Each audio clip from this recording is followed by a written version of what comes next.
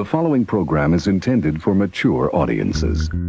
You're listening to Bottom Shelf Recording Talk. Sounds boring. Oh my, yeah. With your hosts, James Seabrook. Okay, you were paying attention, but the idea is clear in my head, but translating it into English is not. That's brutal. I understand the hypocrisy. And Joey Roach. I don't even know what you do. I was just told you were the man. Some people would say I'm overconfident. That could be my ego talking, though. I'm trying to think of the right word. Oh, Yeah. must be a tough word. Next subject. You're bored with this one? You don't hear us gassing on about it. Keep using the word. I don't think it means what you think it means. By the way, when you're telling these little stories, You have a big mouth. here's a good idea. What are you even talking about? Have a point. Why are you airing personal matters with complete strangers? It makes it so much more interesting for the listener.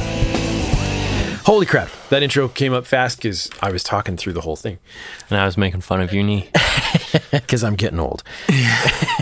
I felt old on Saturday when I ran with all those 20-year-olds. Oh, man. Dude, what were you doing? Taking a run? Just doing like a scavenger hunt thing, and it's not a thing I wanted to do in the first place, but Mary wanted to go, so I just Yeah, you went. bared with it. And then, because it's a race, they were all running, and they're all like 22, 23. Here I am, 30-year-old. You'd think you'd be in better shape doing all the physical work you do at work all the time. Yeah, but I just got like arm strength and leg strength, and like I was finding that like my core was actually where my weak spot was there. That's fair. I played hockey religiously up to the end of my 20s, and goalie, not a skater skating up and down the ice. No, but you were flopping about. And I was amazed.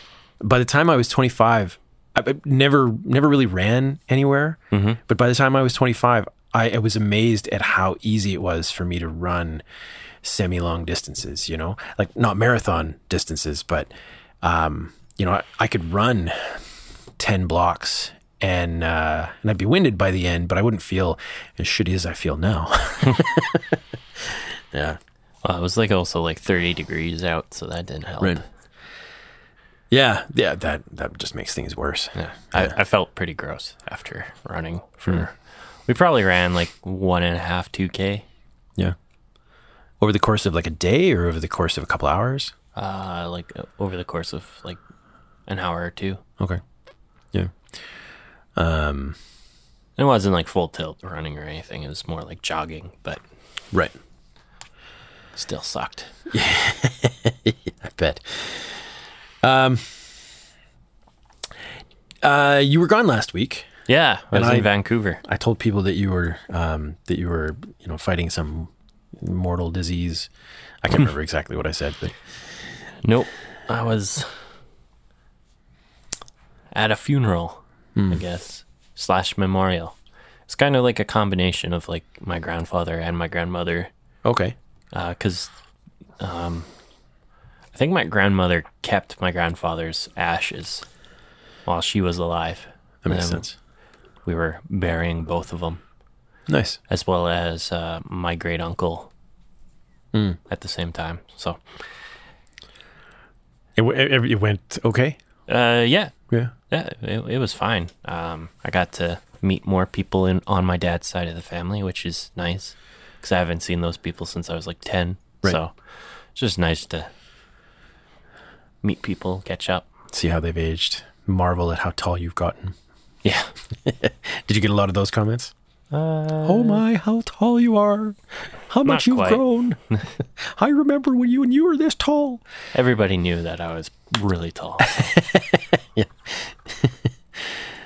Although there were remarks of like, oh yeah, you were about this tall last time I saw you. Yeah. It's like half my current size, Nice. if not less. Yeah. I think that worked. Hooray, Pro Tools. Yay, Pro Tools. That took 13 minutes to figure out. It probably wasn't. It was probably closer to 7. Okay. Everything went okay though. So we're good. Yeah. We're good. I would have loved to complain about the dongles like I did on the podcast because it's ridiculous. Yeah. Yeah. I imagine like Waves has decided not to use iLok, right? And that was the reason the whole thing shut down. Waves decided not to use iLok. Okay. And I imagine it's because iLok charges a fee to use their companies. DRM, Right. which isn't even all that great because there's people who make pirated versions Crack of it all. iLok. Crack it all the time. Yeah. Well, and I mean, it's become even easier with Waves anyway. So, yeah.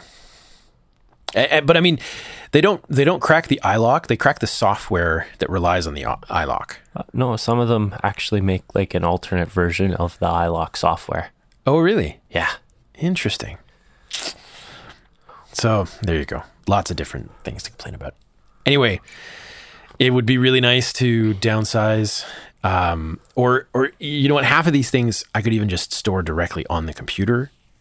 Right? I currently have my iLok licenses on my computer. The trouble is I jump around between 3 different computers, right? So, Yeah. So I need depending to, on what the license you bought. yeah. Well, they I all, need to find my iLok. I can't find it anywhere. you lost it? Apparently.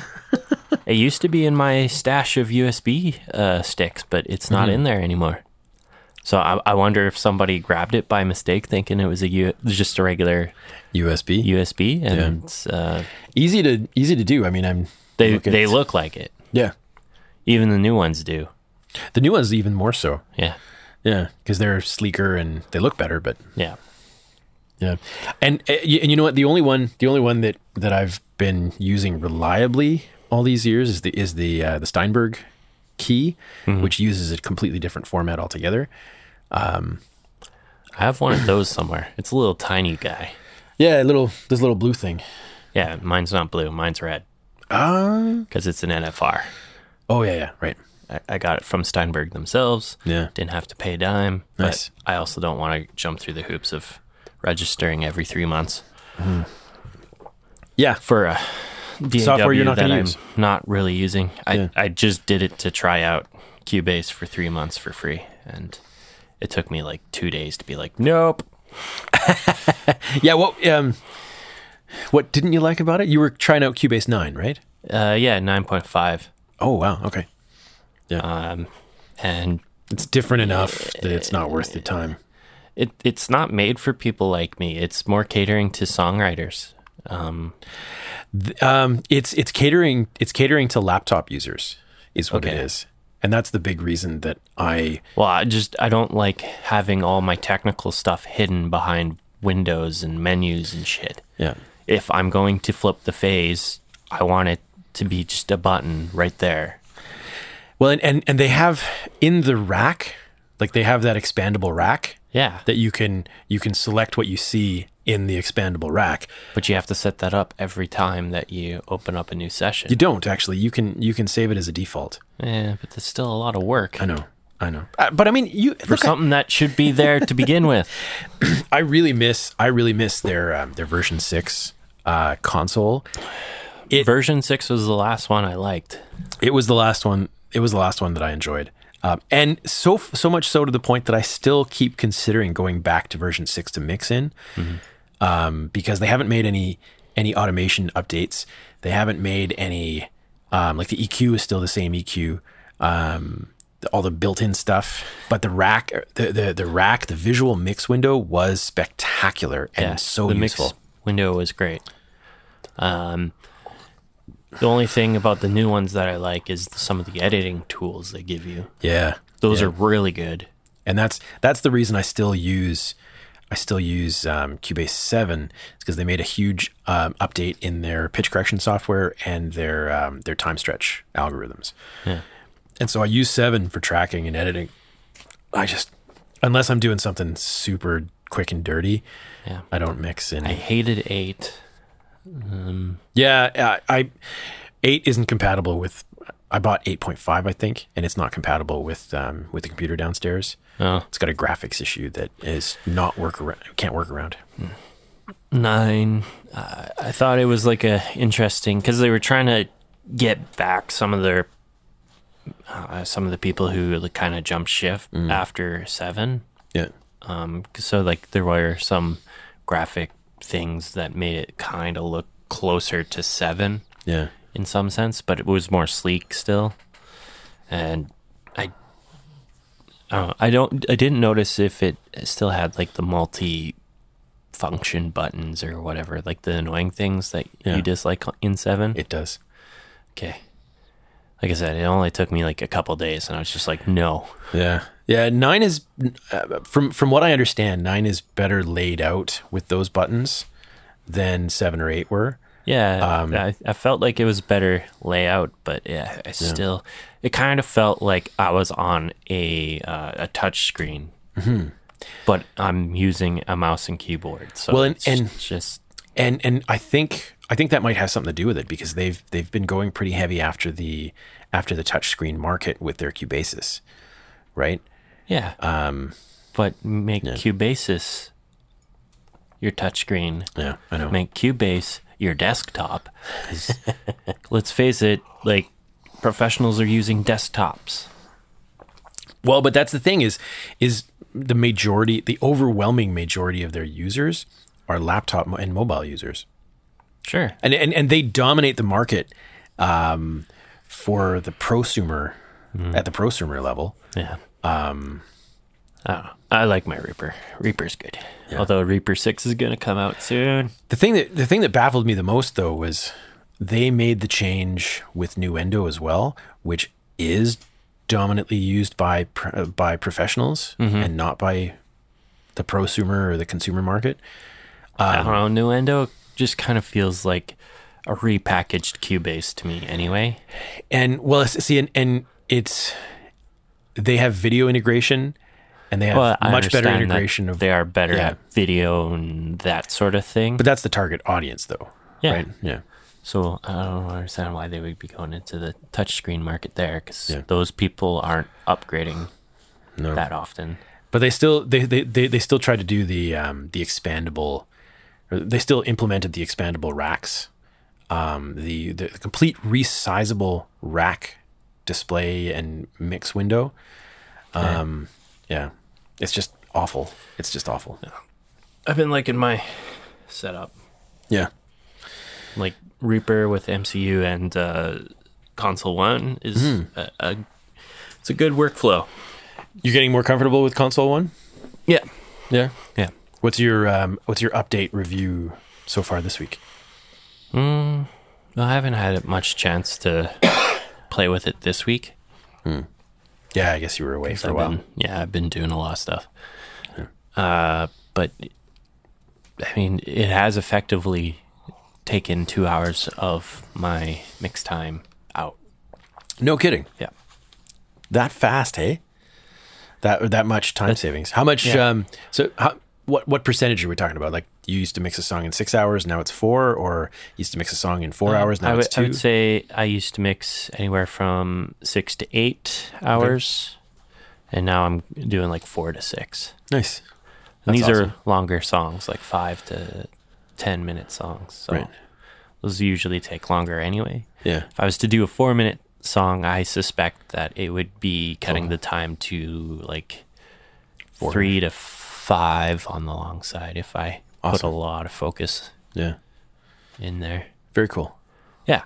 And that's just partly because I made some default things in Reaper so that when I open a new track, Console One is automatically on it. Yeah. And then as I name the track in Reaper, it names the track in Console One. Nice. Which that's a thing that Reaper they updated their software to be able to do that. You mentioned that last time, yeah. Yeah. I also enjoy, I don't know if this is an update for Reaper or not, but I can have a template of empty tracks, and so long as I don't actually name those tracks, when I drop a track in there, it actually renames the track for me to whatever the name file was name before. Is, yeah. Very cool. That's handy. Yes. Yeah. It used to not do that. It used to just remain blank. So, and I think most software does that, like remains blank. Yeah. Yeah. Or remains the default name, whatever. Yeah. I don't know if this was like an update a long time ago or not, because I rarely update anyway. Like I usually wait until I find or I hear something is like, oh, this new feature which will actually kill some wasted time.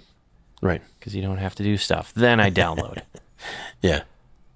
Although Reaper 6 should be coming out probably in the next several months, and I'll have to rebuy my license.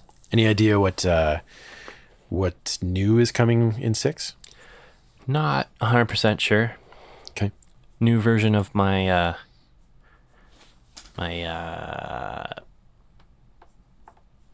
template? No. Wouldn't be called template.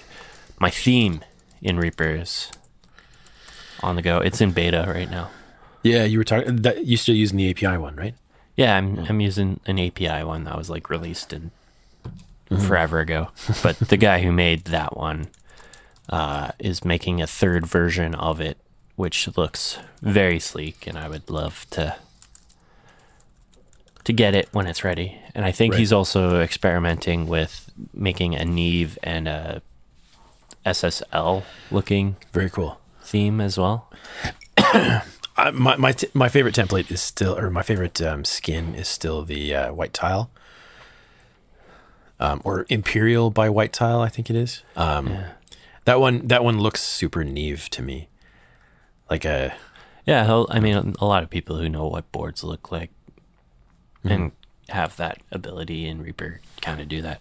Yeah. Those people could charge money for their themes. they really could. I'm surprised that they don't. Yeah. Like I would pay for that API theme. Yeah. Yeah. Well, especially considering how cheap the basic software is. It's like $60 for a private license is pretty affordable. Yeah, and that covers you up until you hit like I think 30,000 a year. Yeah. Yeah, 30,000 $200, which is still American? Cheap. Yeah. Yeah. In the grand scheme of things, there's not a lot of pro software. Well, apparently, Logic might be the only one that's cheaper. If you approach them too, like if you were building a big facility that required several licenses, they give you deals too. Apparently. Oh yeah, nice. I just heard that from a person I went who taught me at school who like he approached them and got like a killer deal on licenses because he has an entire school that needs licenses. That's so awesome. He's got like 15, 20 computers that need to have their own license. That's very cool. Yeah. We just another update. Swing that chair out of the way. We just installed a one of the X Touches up here as a control surface. Okay. Yeah. Cool little thing. It's a hell of a lot bigger than we expected. A heck of a lot bigger. Now you've seen these at work, right? Yeah. But I've never seen one in person until it showed up last week. I think it showed up last week. Expansions for that, right? They do. That's just the eight faders. Yeah. Yeah. Which is really cool. We might in the long term expand to like a 24 channel thing, but we'd have to figure out the desk space layout because the desk isn't exactly laid out with controllers in mind. So yeah, I'm going to be building a custom desk, and I'm going to be building it so that everything's like easy to access. And I'm going to probably make some covers for it, but I'm going to make it so that it's expandable to 32. Right. So I think I might expand my MCU to 32 channels in the long term. I'm not going to do it anytime soon. Right.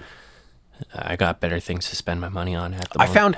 I found a new system. It's probably not new, but I found a competitor system that that looks like it might actually be overall a better value than the MCUs.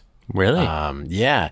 So Icon, the company Icon makes a control surface, not super well known, but Studio Economique carries them, and comparatively, they look nicer. They look sleeker. And the little bit of research that I've done, they seem to have a pretty good reputation. I can't, and it's more of a modular system, and I have to look deeper into it to find all the details. But is it the QCon or whatever? Yeah, there's a handful of different modules that you can combine together. So it's expandable in whatever way you need. Kind of, yeah. Anyway, it looks sleeker in a smaller footprint. Yeah. I'm looking at small pictures of it at the moment. Yeah, Studio Economique doesn't have good pictures on their website. Well, I'm going to iconproaudio.com. Oh, sweet. There you go. Slowly but surely. Yeah. But it's all built on modular. And so you can get it in white or black? I think so. Or white or silver, I think. I don't know about black. Can you get it in black? I don't know. The pictures I picture saw in were black? all black, and then I got on the page, and it's like a white. Yeah, there you go. So this one's made it into consideration. Roland decided to pull the trigger on the Behringer though, just because it fit more of his immediate needs without needing to be modular. Okay. And he got a sweet deal on this one, so it was hard for us to say no. But yeah, I'm oh, there's meters on them. Ooh. I know, right? So I have to do some more research to find out how integratable it might actually be, but looks like they work pretty hard on making it like workable on as many systems iOSs or iOSs and other OSs. It works on iOS too? Yeah, iOS 7 to 11. That's awesome. That's fantastic. Wait, sorry. No, it doesn't work with iOS. Oh, okay. Sorry. I thought they were just listing all of them because they all say yes except for iOS 7 to 11. Yeah. Right. But Mac OS, they have like 10 point whatever. Fuck. 10.8 to 10.13. Oh, okay. 10.8. That's good. We're 10.8 downstairs. Okay. Yeah, it looks like it works on 10.8. Sweet. Yeah, so I'm modern Windows, of course. I'm gonna do some research on that because I need something new to research, and I love doing geek out stuff. So, yeah. The one issue with it being modular is you actually have to buy all the modules independently. So, if you want the Scribble Strips screen, that's a different module that you have to buy and connect, right? Yeah. It looks like there's several versions of this thing. Mm-hmm. Yeah, and that's the beauty of it is you can like really customize QCon Pro, QCon Pro X, QCon Pro XS, QCon XS G2, QCon Pro G2. Mm-hmm. Jeez. Yeah. Right. So. XS is probably extension. That makes sense. It doesn't say in the description. This is good radio. Well, I'm just looking at websites. Sorry, I just clicked control surfaces and it just showed pictures of all the things and their names. Yeah. Hey, while you're looking at that, let me get into this this conundrum, this your mastering conundrum or drama. Yes. I don't want to say it's dramatic. It's just as soon as we're done the show today, I'm going to be doing revision 6 on a mastering project. I know. Wow. I know. What's wrong with the mix? Yeah. Well, yeah. Right. So to set it all up, I've specifically asked not to be credited in any way. In association with the project because the content is controversial. Okay. And it's enough that it could be bad for business, right? Because I don't want to take sides on anything. That's not true. I definitely want to take sides in this particular fight, which the content is irrelevant. In this particular fight, I don't need to take any sides, so I just don't want to. Plus, they've stolen all the music. They've flat out stolen all the music, and have absolutely zero regard for copyright. And that was my issue first, right on day one when I started working with them. Right. That I don't want to be credited in any way with this because it is stolen. As it is, I've been warned about downloading audio tracks from YouTube, and because that's their chosen source, I've just flat out refused to do any YouTube downloads, period, from now on. So, yeah, I got a not a summons, but a cease and desist, something like that. You got a letter. Yeah, via Shaw, which is fine. Not the first time it's happened, but I don't want to take any chances. So Shaw, it does that. They do that because they have to, though. Yeah, and they don't do it until someone approaches them and says, "Listen, this IP address has been." Well, they just give them a list and be like, "These IP addresses download a lot of this content of ours." Exactly. Send them a cease and desist. Anyway, so because of the particular style of music that these guys did, I did all the vocal tracking and all the mixing. Mm-hmm. And we would do as many as 3 songs in a night. Right. And these guys aren't super pushy. In fact, they're generally kind of nice, but they're pretty demanding at the same time. Okay. And I've had to, their expectation is that they can just stay all night and get work done. Right. Okay. And so a number of times I've had to shut them down. And I even now that we're 6 months into working together, I just shut them down. As soon as we pass 11, whatever thing I finish working on at that point, that's when we're done. Right. Anyway, not part of the problem, but because of that, we might do 3 songs in a night, and they want those songs edited because they do a lot of double tracking So of just their needs vocals. to tighten them up a bit. And they're not as much as I've tried to coach them to plan on things like plan where you take a breath so that when you do your double track, the breath can actually be in the same spot. And I don't have a huge ton of work fixing that. You know, there's a breath here, and in the other one, there's a breath later, you know? So they admit that they should do that, but they don't.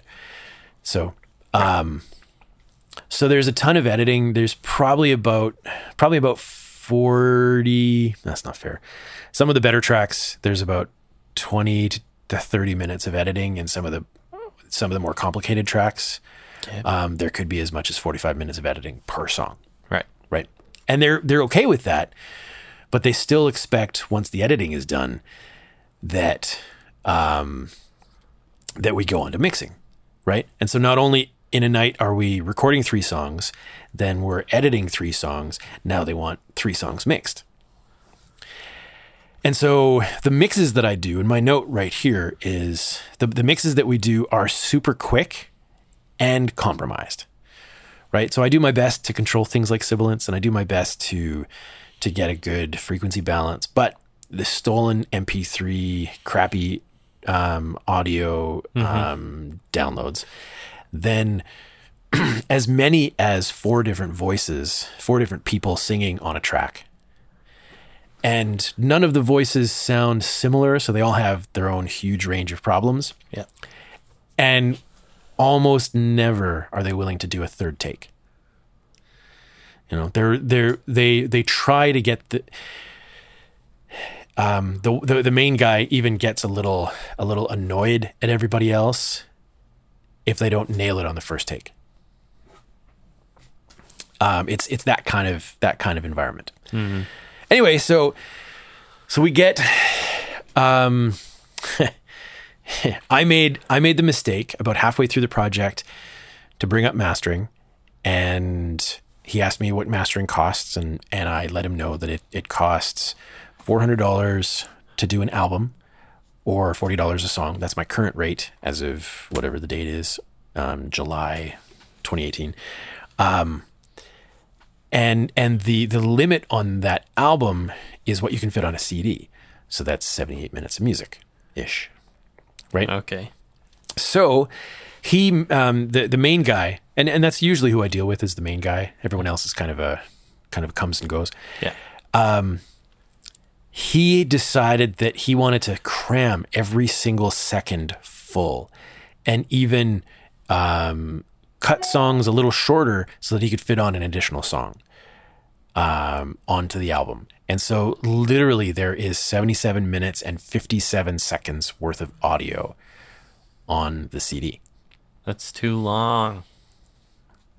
He doesn't care. He's got a message to spread. Right? So he also doesn't care that he's taking advantage of me because he's stealing other people's music. So he doesn't really care that he's taking advantage of me. So now I have 20 songs to master because that's how much he fit on the CD. Yeah. And I've done really quick and compromised mixes on all of these songs. Right. And so they're filled with issues, and now I'm mastering. So initially I mastered, I used a song from 2012 as my reference. It was pretty similar in style to a lot of them.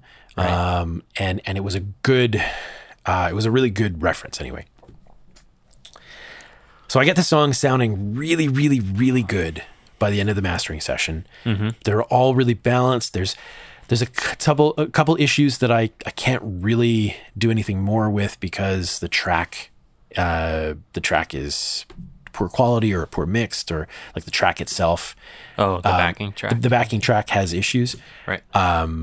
But the mistake I made in version 1, too much high frequency. Okay. So there's a little extra sibilance that comes out. So I get a note back that says, "Hey, we love how this sounds, but it's got this thing that goes on in the high end." Yeah. I'm like, well, I can understand that. After I listen to it again, I agree. Let's cut that back. So I cut that back. Version 2, I think, sounded great with a wonderful balance, top end and low end. It stacked up against the reference track really, really well, especially considering that the performers were just kind of okay. Mm-hmm. Anyway, I send it off. I'm really excited. I got great volume out of it. It stacks up against modern mixes or modern masters pretty well. I'm feeling really good about it, and I get a note back that says, "There's not enough bass. I don't know what you did, but there's not enough bass. The mixes sound way better because this is like, there's just not enough bass." Like, have you listened? Let's just clarify something. Have you listened to professional, like to other people's songs, let's say in the last 10 years? Yeah. And are you comparing that, or are you just comparing to the mixes? He says, "I'm just comparing to the mixes." I say, can you go listen to other people's tracks? Something professionally made that you enjoy, that you feel is professional, that we're targeting. And he says, okay. And I still, because at that very moment, I had a moment at the end of a night to figure out a way to boost the bass, but I have to turn down the track because there's just no more room, right? Yeah. And I send that version his way. So version 3, he wants way more bass. I turn the track down by 3 decibels and I boost the bass by about 2.1 decibel. What's I think the number. Mm-hmm. And it was just a nice shelf, really low, boost up the subs essentially. Yeah. And I felt like suddenly it sounds horrible. Right? But fine. So I send it off. He writes back, "This is amazing, but it still got that thing." I'm like, I really don't think it does, but okay. And he says, I want to come and show you what it sounds like in my car so you can hear what I'm talking about. I'm like, That's okay, fair. that's fine. So yesterday morning I had a cancellation and I start working on other things and he texts me and he says, yeah, come on in. And can I come and show you right now? I'm like, yes, come right now. This is perfect timing. And so he shows up. I sit in his car. Yeah. And the bass is overwhelming. It's like, gross. And he cranks it up. And when he cranks it up, you can hear the sibilance. It's there. You can hear it. Yeah. And I'm like, hold on. Let's take a look at your EQ settings. So we go to his EQ settings and he's got the bass turned all the way up on his car stereo. Yeah. Which is predictable. I understand that. But he's also got the treble turned all the way up. Yep. And I'm like, if you didn't do that, you wouldn't hear this. Well, he says, but I don't hear it when I turn on the radio. Like, you probably do. You're just not as Critical. You're not as critical of it. But I like, okay, fine. I will, I'll take another attempt at making that go away. And so I send him version 5 and he writes back, I don't know what you did, but now it's just too muffled. Because I've been taking out the tss. I'm like, well, everything is completely too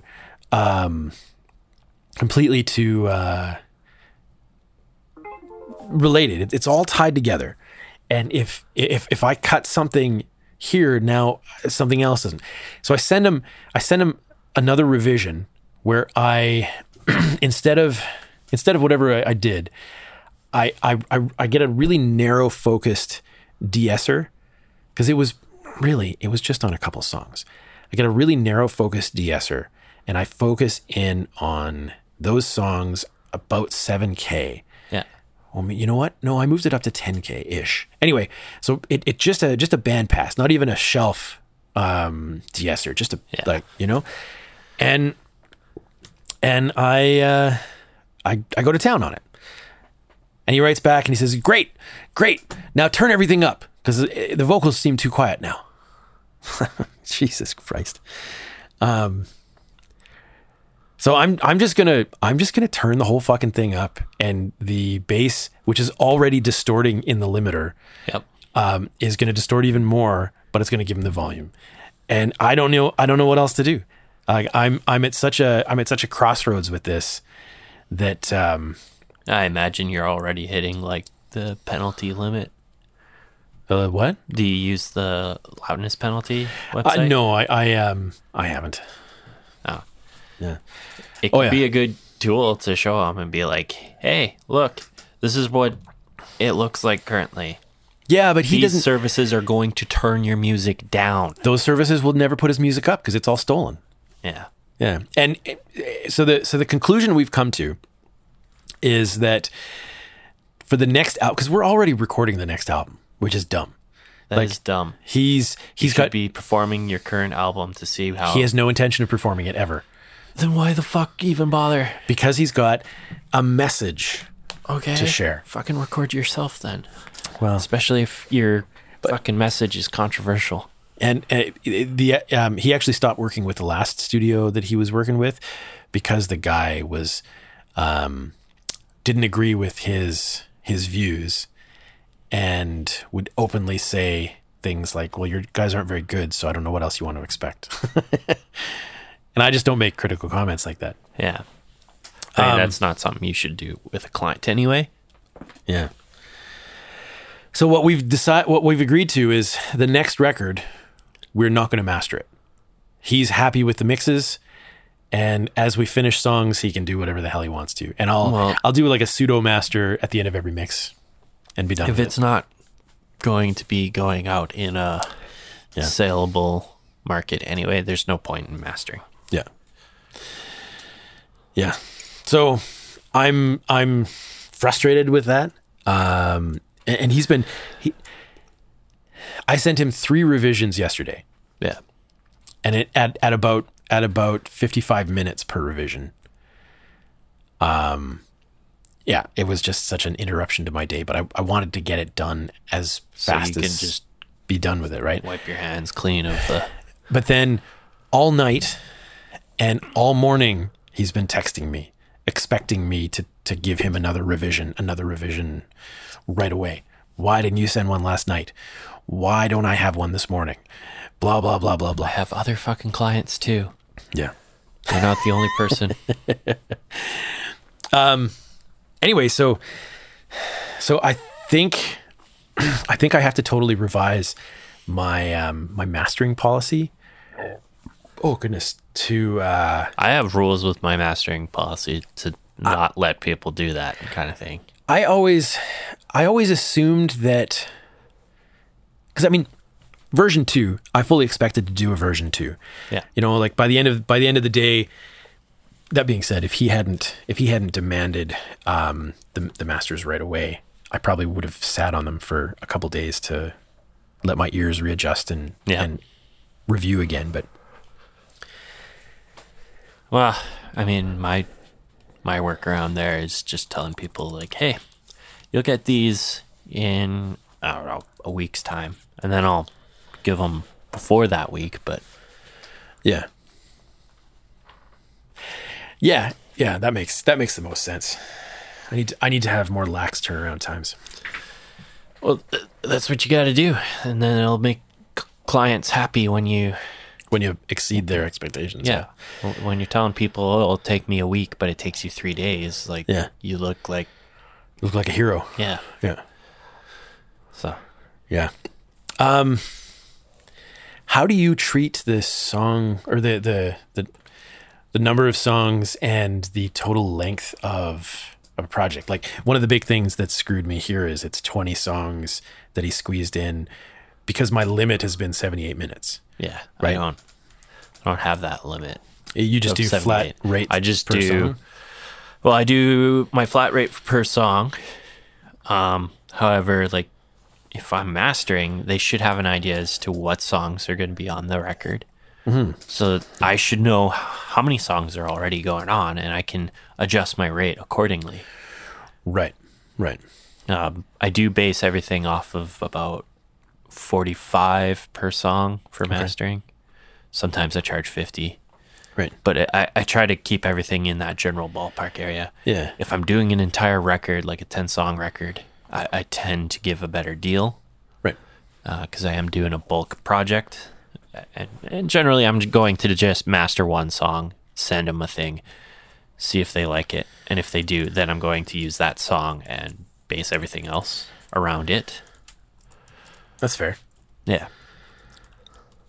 Like, the other songs will probably be in the mastering session, but I may as well find where they want things with one song and then focus everything around that. Yeah. I'm gonna have to think about that a lot. But if I don't have any ideas around things, like, I am pretty clear that I will not do more than 15 songs. That might be the good limit is have a song fee, an album fee, maximum number of songs for that album fee. Yeah. And then a price per song beyond that. I think over an hour, there should be an additional fee. That's not a bad idea. So, I mean, you can change your limit to be 60 minutes. What do you think of the model that charges by minute? I've explored a little bit, and I found that the price that makes sense for me to charge by the minute still ends up usually being that, like, 45, 50 a song price. So, I mean, it's, you really just change kind of, it looks like a smaller price, but people aren't stupid. They're going to do the math and realize, oh, it's $400 to do my record or whatever. And the reality is those things are just base ideas as to how much it'll cost for stuff. And I'm moving away from that, and I'm trying to do a more fluid pricing structure that adjusts to the artist. Right. So if it makes sense to do the album for $200 because the album's like 15 minutes long, like I'm going to do that. Yeah. Whereas like, I don't know, 78 minutes, like that's going to be an expensive mastering project. I'd probably charge like $600 for that. Yeah. Well, and that I should have, especially because I think I'm 4 hours additional just in revisions. Yeah. Right. Yeah. Yeah. Like if someone was to approach me and be like, I want 78 minutes of music mastered, like it's probably going to be my opening bid is like 700 and I'll let them talk me down to 6. Right. Yeah. Do you find people negotiate with you? Sometimes. I haven't had a lot. I've had people say, "Oh, that's too much money," of which then I reply, "Okay, what's your budget? Let me see if I can find a way to make your budget work to get you a product." And like a lot of times they'll be like, "Okay, well, we can fit your budget if you do these things." Right. Because I'm not going to work for less than X amount of dollars. Yeah. So like, I don't know, if say they're like, I got 70 minutes of music, what do you charge? I'm going to be like $700. They'll say that's too much money. Yeah. I can then respond and be like, okay, what's your budget for mastering? And then, I don't know, let's argue and say, they say $300. Okay. Well, you're going to have to cut that 70 minutes down to this 45 minutes or right 35 minutes maybe. Yeah. So pick whatever songs fit in roughly that time frame and I'll master those. Yeah. Those other songs you can release later. I don't care. But then, you know, I have a package that fits what they want. Right. Or what their budget is. Or, yeah, what their budget is. And so then there's compromise there. Yeah. I'd be interested to hear from mastering engineers that do that. I mean, I'm just trying to provide a more fluid experience that caters to the artist. And I don't find going the solid $50 per song or $400 per album kind of thing really is a good way to go about it. Or at least it doesn't seem to me to add value to the artist, which is what I'm currently working on trying to present is some value to the artist so that my services feel like they should be more expensive than they actually are. Yeah. Yeah. That's what I've always tried to do. And maybe at the end of the day, I won't change my mind on how I present things, because this is the first time I've ever felt like I've been taken advantage of. And I've mastered a handful of records now. And it's never been an issue. It's never been an issue till now. I've never had too many issues with mastering. The only time I've ever had an issue with mastering is when an artist, and this is like one of the first records I mastered. Previous to that, I had always had all the files at once. Right. This person couldn't afford to have it all at once, and I didn't realize that them coming back like once a month to get a new song mastered, that they were planning on releasing it as an album. Yeah. If I had realized that, I would have told them, hey, how about we make a payment plan? But yeah, I didn't even get all the songs either. Like there were things that I was given that I had a client, I don't know, 3 years ago now, maybe longer, that I didn't know at the time, but we'd recorded 2 of his songs. Yeah. One of which he convinced someone else to pay for in a real skeezy way.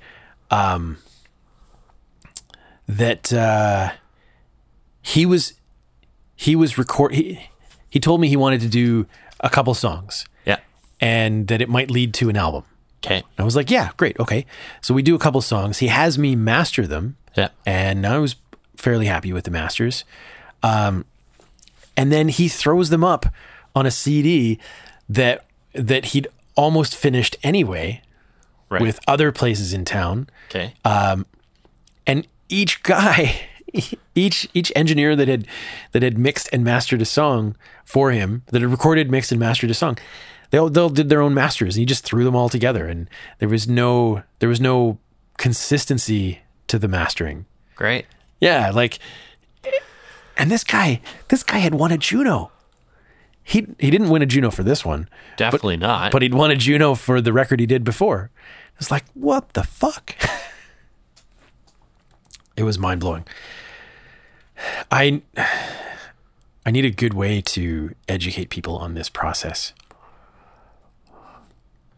Yeah, well, I need to work on some email templates to explain processes to people too.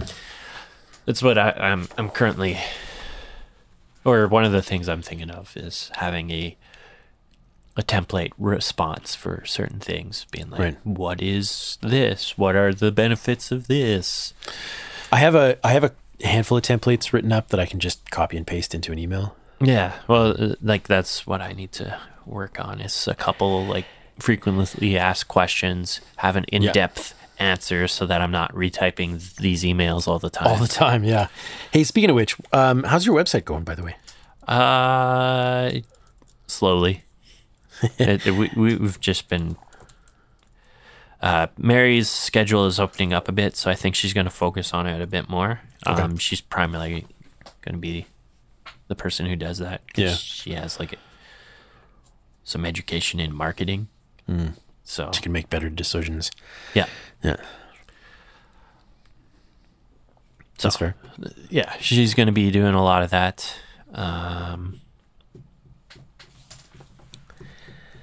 So, yeah, there's not a whole lot going on with it at the moment. Yeah. But it's going to be a .ca, probably. What was your last one? .com. Oh, really? Yeah. Okay. But I lost it. It Yeah. cost $2,000 to get it back. Yeah. GoDaddy wants $2,000. That's balls. It's really GoDaddy that wants $2,000? Because that I don't doesn't... know, like that seems to be who I have to go through to get it. That's fucked up. domain back. That's and fucked up. There is a $2,000 charge associated with that domain. So I'm just like, fuck it. I'll get a new one for cheaper. And it'll just be .ca instead of .com, which is probably more appropriate anyway. Mm-hmm. I stumbled on an article. I mean, totally shifting gears now. Sure. I stumbled on an article, I don't know, a couple weeks ago, maybe it was a month ago. And I thought, I've been thinking about editing a lot lately. And I've had a couple clients in the last, well, June, July that specifically wanted radio edits for their songs. Right. And then that's how I stumbled on this article. It was an editing guide to help get your songs on playlists, like on Spotify, Apple Music, whatever, right?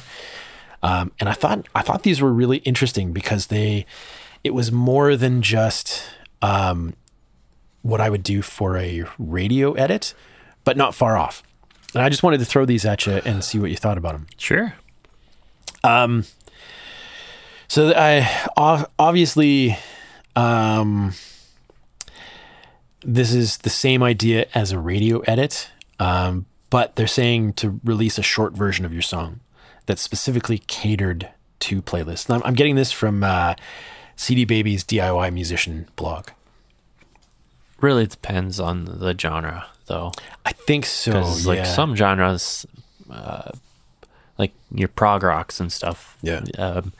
If you do shorten it, it's still going to be like 7-8 minutes long. Yeah, right. From what was like maybe a 15 to 20 minute song before. Yeah. So I remember Kim Thahill, Soundgarden guitar player. Yeah. In the 90s when their Super Unknown album came out. He complained in an interview that the video edit of whatever song it was cut out all of the parts of his solo that he liked, his guitar solo that he liked, and left something that didn't make any sense to him musically. Yeah, funny comment. Okay, so So here are the 4 recommendations. Obviously, and I think this is geared toward pop music, right? Yeah, probably. Song length, best to keep it under 4 minutes. That's something. Yeah, that's a pop thing. That's a pop thing, definitely. And that's been pretty consistent for radio for the last. But there 30 have years, been right? some questions around that lately. That like there are some underground pop artists that are saying, "Why should I stay under 4 minutes?" That's a marketing person's decision that made that. Right. But that's why. So. But there's even like evidence to show that audiences are actually starting to sway away from those. Here's what this article starts off by saying. It's important to release a short version of your song specifically catered to playlists. Now, before we proceed, please don't let this ruin your creativity or originality. Finish the original, unmodified version as intended, and then work on a short edit that is geared toward fitting into playlists. Yeah. Right? That's fair. And that's just the idea. Like this is just a marketing thing. Justin Timberlake does that. He has songs that are like 15 minutes long, which is awesome. But he makes radio edits that are 4 or 5 minutes or less. Yeah. Usually his longer songs are actually like legitimately longer edits. He can get away with it because he's Justin Timberlake. Yeah. So song length, keep it under 4 minutes. This next one, I hear so many differing opinions on. Yeah. And different studies suggest different things. Intro length, less than 15 seconds. And they say specifically because people may skip before the 30-second mark if your intro is too long. Yeah, actually, I could see that because I have done that depending on the music style. Right. If you have like long, drawn out like chords and stuff, like I'm going to get bored. Yeah, exactly. Especially if I'm in like a certain mood that wants the song to just be started. So they complement that by saying the outro length should also be less than 15 seconds because you want people to let your song play all the way through. Because I guess like Spotify, the article suggests that Spotify has 2 different tiers of payments. Uh-huh. One that if the song plays all the way through, you get paid full rate, but if your song gets skipped before the end of the song, you get just a partial rate. That's fair. Yeah. Anyway, so it says make your outro less than 15 seconds so that people actually play all the way through. Release a record of silence where every song is only 2 seconds long. There's actually an interesting thing about that in here too. Song structure. They say in that first 15 seconds of intro, you should have some sort of main hook vocal or something that lets people know what your song is about. A pop thing. Yeah. Now here's where it gets interesting. Kind of the reasons behind this. Your listener, not all plays are created equally, and not all pay is equal. You need to get listeners past the 30-second mark because on most streaming services, if the listen is shorter than 30 seconds, it doesn't count as a stream and you won't get paid. So you have to get past that 30-second mark to get any sort of money. Okay. Excuse me. Here's an interesting note. You can include both versions on Spotify, for example, by releasing a radio edit first as a single, then save the extended version with your epic intro for the album. Yeah. Here's a final tip for people that want their long intros. Make the long intro a separate track. Yeah. And that way people can skip it if they don't want to listen to it. They can get right into the meat and potatoes of the song. Yep. And you get paid twice if they listen to the intro and then your track. Cool. This was a fun episode.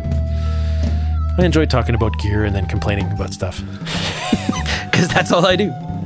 All right, everybody. Thanks so much for listening. We'll see you guys all next week. Follow our hosts on Twitter at 2 Bodies of Water. You got that mic in a comfortable spot yet? I'm still working on it. At Joey R. Engineer. I can't even talk. I don't remember what my point was. This is a boring podcast. I realize at the end of this, We didn't introduce ourselves. On to the internet you go. Go switch off.